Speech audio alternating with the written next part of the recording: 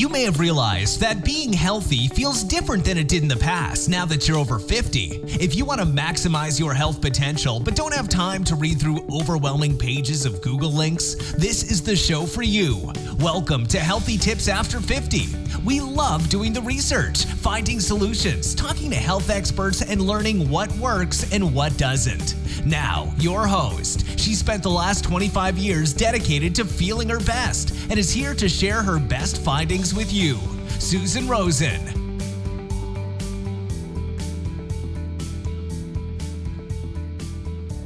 Hi, everyone. This is your host, Susan Rosen, and today we're going to be talking about self-care and self-compassion and their impact on heart health. And yes, I agree that they are kind of essentially two ways of saying the same thing, but you will find out that there's a little bit of difference, or maybe not. In case you didn't know, February is Heart Month. I'm guessing it's because of Valentine's Day being in the middle of the month, but what it results in is a lot of interesting heart-related information, and most of what I saw this month was related to self-care and self-compassion. Let's start with a couple of definitions for self-care and compassion as it relates to heart health. First, from the National Heart, Lung, and Blood Institute of the U.S. National Institute of Health, they define self-care as what you do to stay healthy.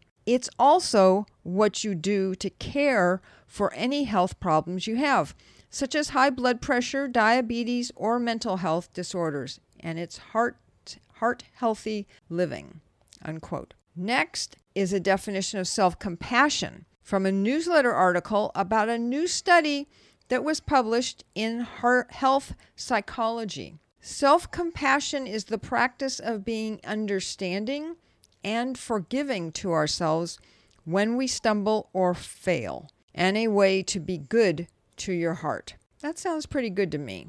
The health psychology study that I mentioned interviewed 190, that's 190, middle-aged women and asked them how often they felt inadequate, whether they disappointed themselves, and or whether they granted themselves caring and tenderness. The researchers identified self-compassion with practices like mindfulness, forgiveness, showing gratitude, and taking other positive actions rather than being self-critical, selfish, or consumed by negative thoughts and feelings. And I'm sure that all of us can identify with some of this some of the time.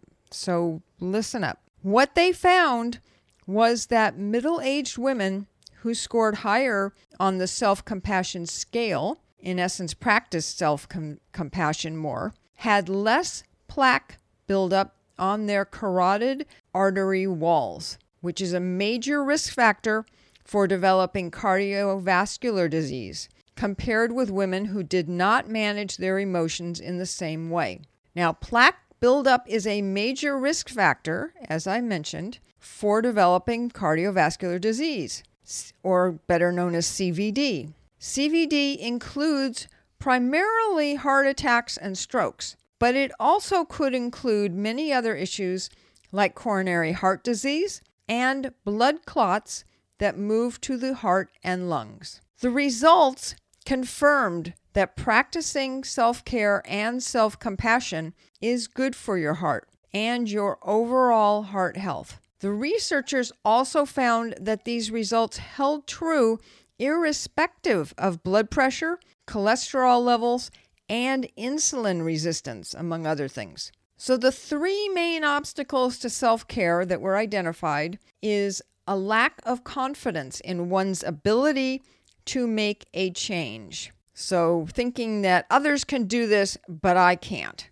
That sort of thinking. Depression, defined as a serious mood disorder that affects how you feel, think, and handle daily activities. So for example, sleeping, eating, or working. Little minor details in all of our lives. The third is having more than one health concern. So that could be that you're overweight, maybe you're underweight, diabetes, muscular dystrophy, or MS as well, things like that. So if you're dealing with any of these kinds of issues, you should reach out to someone to help you deal with and or work with them. Doing that is also self-care and definitely a kind of self-compassion to reach out to people to help you. I know because I've been there myself, and I learned, because I had to practice self-care and compassion for myself. So I now have the energy needed to support and help others as well, especially those I care about. You would like to talk about self-care, please feel free. You can reach out to me via email at Susan@healthytipsafter50. That's all spelled out except for 50, which is 50.com, or message me on Facebook Messenger. It's Susan E. Rosen, Rosin. Be sure to put self-care in the subject line so I know why you're contacting me and that I should reply quickly, because sometimes I'm not real good about that. So that's it for today.